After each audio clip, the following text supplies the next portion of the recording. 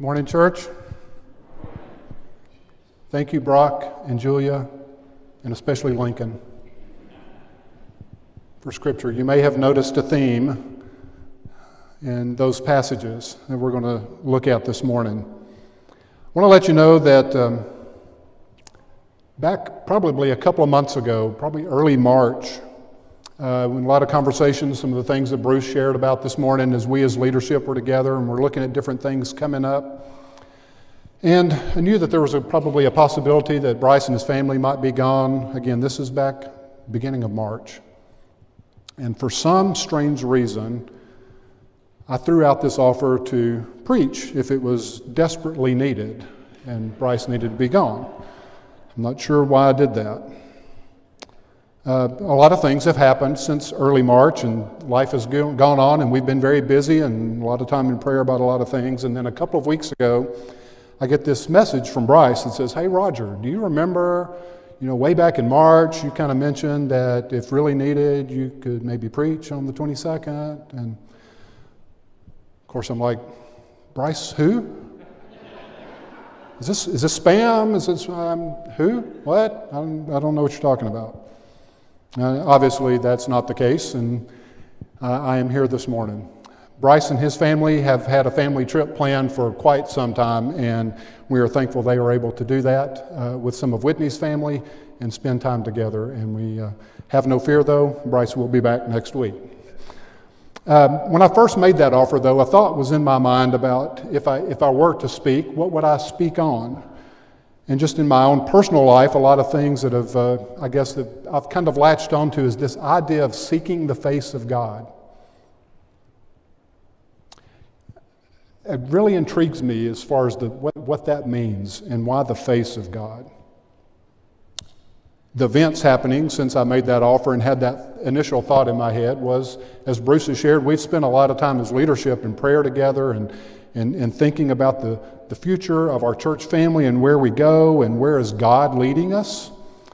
And I thought that, that really ties into seeking the face of God. As we journey through that process, I want to share maybe just a few simple reminders of what that might look like for us as a church family and for us as individuals. And I want to look at that through the context of seeking the face of God through experiencing God. So the passages that Brock and Julie read this morning, as well as many other verses in Scripture, talk about seeking God's face. And I just wonder, is there a deeper call to that? Why is it that we're called to seek the face of God? And I'll admit, in my personal study, if I try to get into a topic like this, I can make it very complicated in my human brain and my human logic. For me, things need to line up just right. All the pieces need to fit together so I can see it perfectly and clearly. And that's not always the way it works in God's Word. It's one of the reasons we're called to have faith. Hopefully, I will simplify things a little bit and you won't see all the stuff that's gone on in my head up until now, this morning, and I can speak clearly. But hopefully the simple things that I share this morning will be reminders for us. I know it's a reminder for me in my personal faith walk, and I think if we intentionally apply some of these things, it might just change our lives. So have you ever seen someone from behind? You're in a crowd and there's someone up in front of you and it's like, oh, there's John. You see him from the back and hey, John. And John turns around and it's not John. You ever done that? My reaction would probably be, oh, I'm so sorry. Thought you were somebody else. Sorry about that. Have a great day.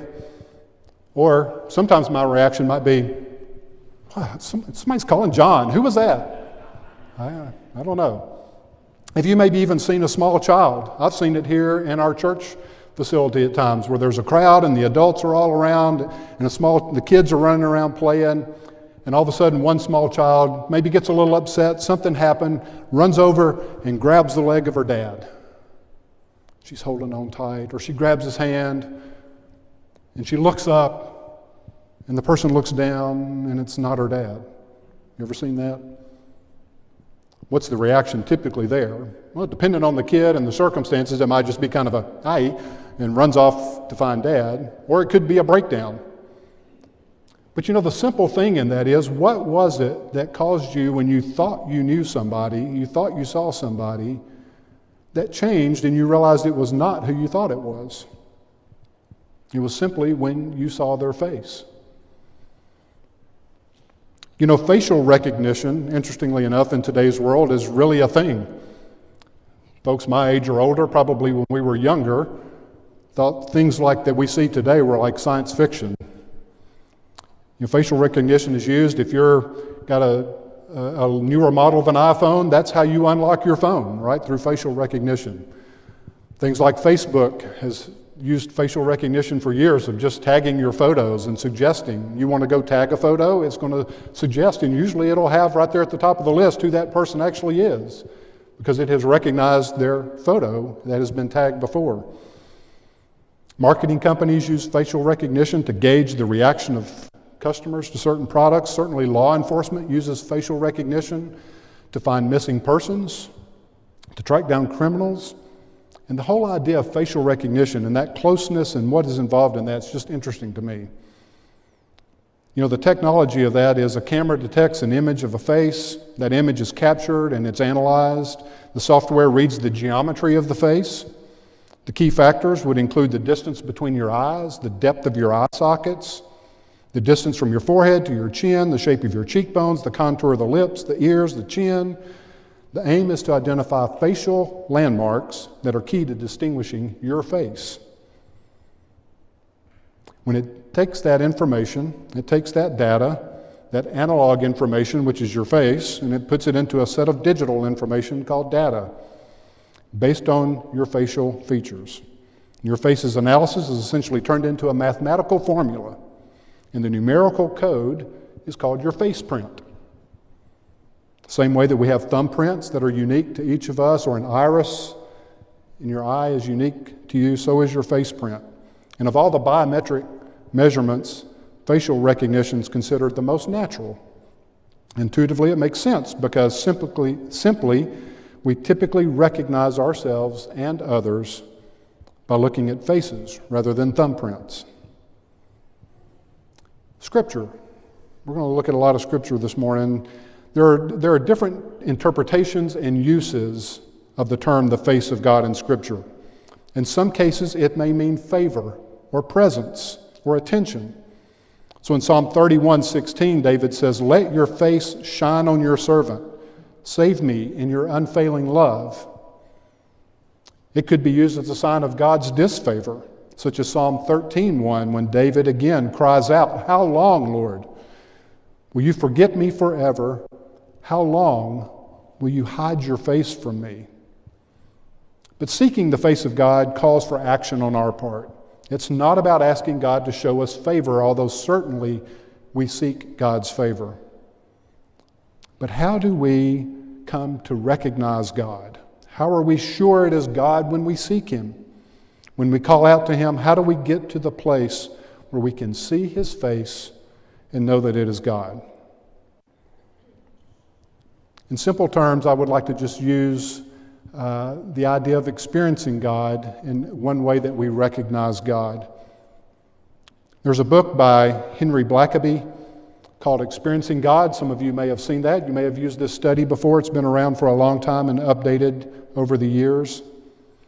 And in this book, Experiencing God, Knowing and Doing the Will of God, Henry Blackaby shares 4 ways that the Holy Spirit reveals God to us, and that would be through the Bible, through prayer, circumstances of life, and through the church. That is how God will reveal Himself and His purposes and His ways to us. So as Bryce has taken us through the book of Acts for the last 3 weeks in Church on Mission, I wanted to go to Acts and find specific examples maybe that tie into the ways we experience God through these 4 avenues. First, the Bible, a passage I've always appreciated and loved and challenged myself with. Paul has been preaching in Thessalonica. Things have not gone so great. He moves on to Berea. And Acts 17:11 says, "Now the Berean Jews were of more noble character than those in Thessalonica, for they received the message with great eagerness and examined the Scriptures every day to see if what Paul said was true. So the Berean Jews did not just take Paul's word for what he was saying. They searched the Scriptures because the truth of God is revealed in Scripture. In Acts 2, we read the familiar passage concerning how the church devoted themselves to the apostles' teaching. In Acts 8, we read of the story of Philip being called to the Ethiopian eunuch who is reading from Isaiah, and he tells him the message of the Messiah, what that prophecy was speaking to. Hebrews 4:12 just simply reminds us that the Word of God is alive and active, sharper than any double-edged sword. It penetrates even to dividing soul and spirit, joints and marrow. It judges the thoughts and attitudes of the heart. The Word of God reveals God and changes us, and we experience God through time in His Word. Prayer. Examples of prayer all throughout the book of Acts in the church, but I want to focus on Acts chapter 10. Here we read of the Gentile named Cornelius, who's a God-fearing man who prayed to God regularly. And one day, around 3 o'clock in the afternoon, he saw an angel of the Lord in a vision telling him to send men to go find Peter. Well, it so happens about noon the next day, we find Peter going up on a roof to pray. And while he's there, he falls into a trance. Peter then hears a voice that tells him, "Do not call anything impure that God has made clean." As Peter spends times contemplating these things and what he has heard, the men that Cornelius sent show up at his door. You may remember this, the trance and the visions that Peter sees is the sheet coming down full of unclean animals. And what I took away from that was, here are two men who spend time in prayer regularly, a Gentile and a Jew. But prayer is not always about us seeking God and His help. I read an article that was shared with me that was very interesting, is that sometimes we tend to focus on seeking the hand of God. We search for God's hand to help us. We search for God's hand to get us through particular situations. We seek God's hand in straightening out that person that wronged us sometimes.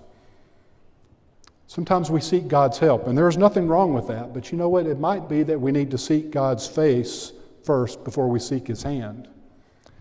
And these men, in their time of prayer, it was not just about speaking to God and asking God for needs. There was a time of listening for these two men in their time of prayer. Whatever that looked like, however we envision this angel of the Lord that appears to Cornelius, I don't know physically what that looked like, but he did. And Cornelius listened. Peter goes into a trance during his time of prayer, and essentially the result is he listens to God in his time of prayer. Prayer, God reveals Himself to us through prayer. And we certainly cry out to God. David is examples of that all through Scripture, and God wants to hear from us, but we need to remember to listen to Him. Circumstances. How does God reveal Himself through the Holy Spirit through circumstances in our lives? A couple of examples again from the book of Acts that I'd like to share is Acts chapter 16. Again, a very interesting scenario that happens here when Paul is on his missionary journey. Paul and his companions traveled throughout the region of Phrygia and Galatia, having been kept by the Holy Spirit from preaching the word in the province of Asia. When they came to the border of Mysia and tried to enter Bithynia, but the Spirit of Jesus would not allow them to. So they passed by Mysia and went down to Troas. And during the night, Paul had a vision of a man of Macedonia standing and begging him, "Come over to Macedonia and help us." After Paul had seen the vision, we got ready at once to leave for Macedonia, concluding that God had called us to preach the gospel to them. I'm not sure, again, what those situations look like. Sometimes in my mind, I'm thinking when the Spirit stopped them from going to Asia, or the Spirit of Jesus kept them from going into Bithynia, what did that look like? Was it just a wall that they ran into? You know, you're a mime and you're like, "Oh, I can't get through." Were there circumstances that happened? Was it just an internal speaking of the Spirit that happened inside them that led them away? I don't know. But I'm convinced that because these were men on mission, seeking God in everything they did, whatever the circumstances were that were happening around them, it was the Spirit leading them to where God was calling them. And it may not have been exactly where they thought it was supposed to be.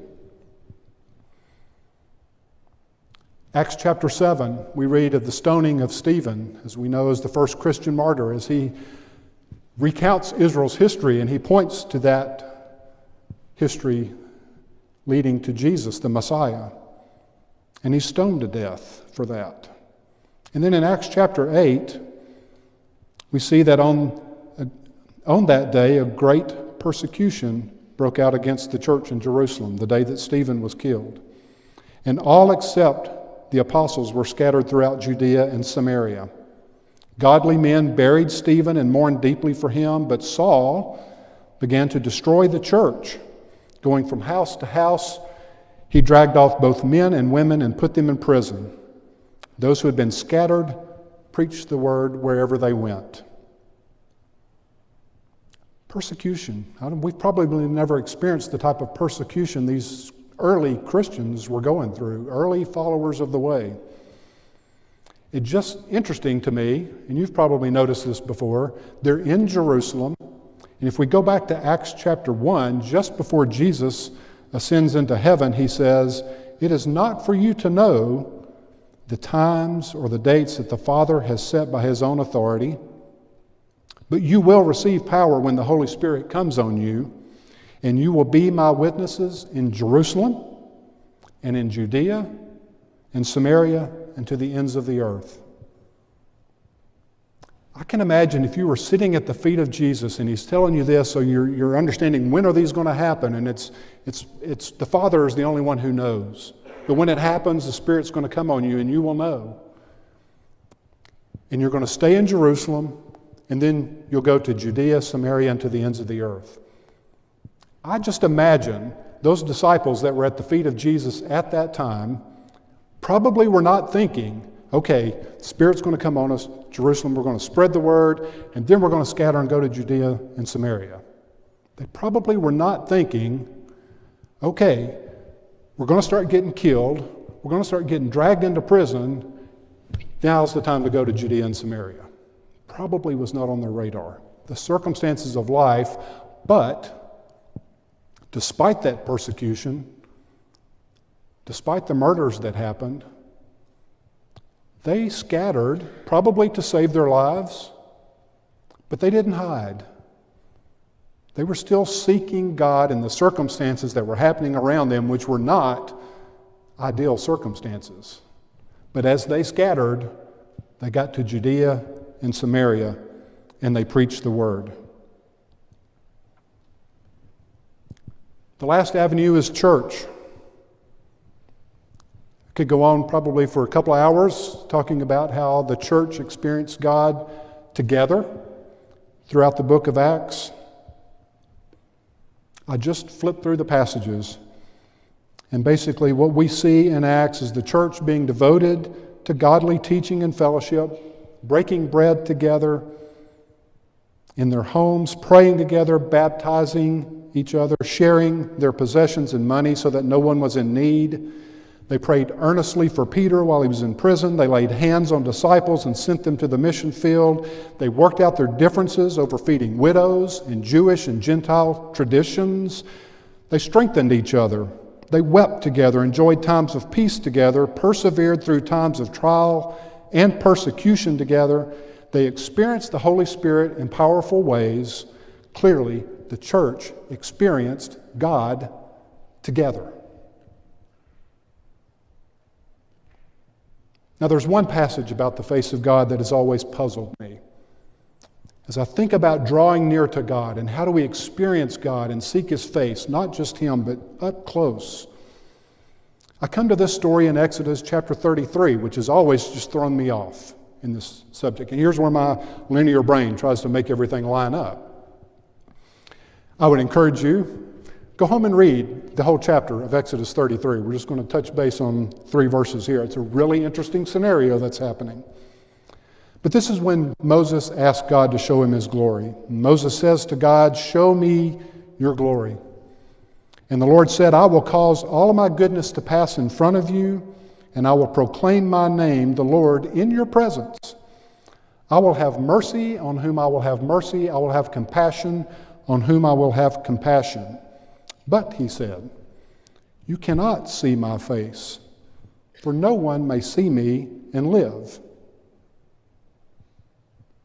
So what about all these passages we've read about seeking the face of God? And God says to Moses, who is someone he really talked to on a regular basis, "You can't see my face and live." And then it hit me.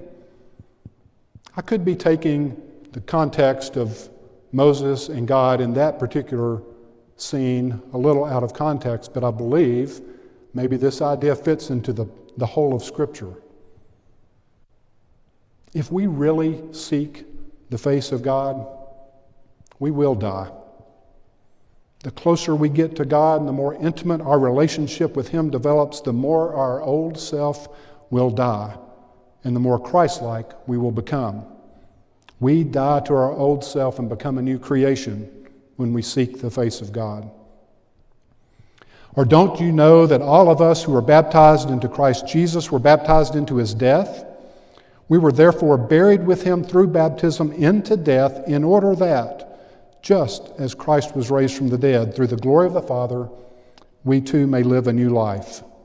For if we have been united with Him in a death like His, we will certainly also be united with Him in a resurrection like His. For we know that our old self was crucified with Him so that the body ruled by sin might be done away with, and that we should no longer be slaves to sin, because anyone who has died has been set free from sin.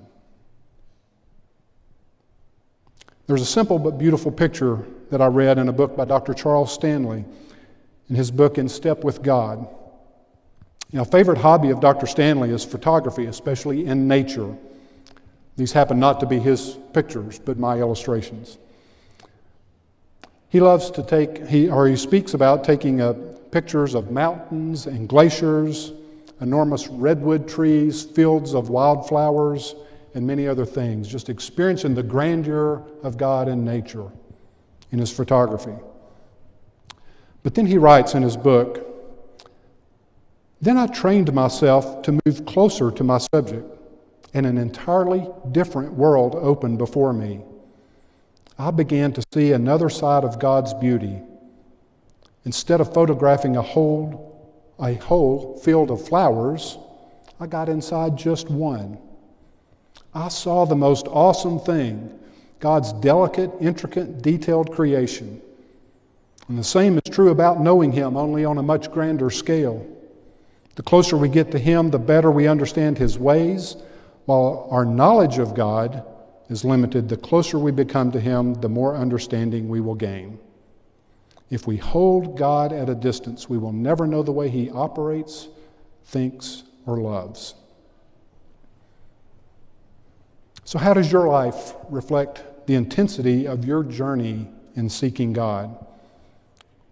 Do you stand back and see Him at a distance like a field of wildflowers and enjoy the beauty? Or do you get up close to God and see Him much clearer and in greater detail? True joy will only come when we are in the presence of God. The closer we get to God and His holiness, the more we will want of God and His holiness. As a church, we want to seek God's face. We want to draw near to Him and recognize Him in our lives. We want to go through these 4 avenues, and we want to spend time dwelling in His Word together. We want to spend time in prayer together and listening to God as He leads us. We want to share our life experiences together and how we have seen the face of God in the circumstances of our lives outside of these walls. We want to recognize the face of God in every member of this family and every aspect of what we do together as church. And this will only happen as a church family when we as individuals die to ourselves and seek the face of God through an up-close and intimate relationship with Him. Let us not just be a church that seeks God, but a church that seeks the face of God. We're going to stand and sing in just a moment. I want to remind you that the shepherds and ministers of this church are here. If you want to pray over anything, we are available. Any member of this church would be willing to sit and pray with you together. Whether that's today, whether that's at this moment, or any time during the week, we are available for you.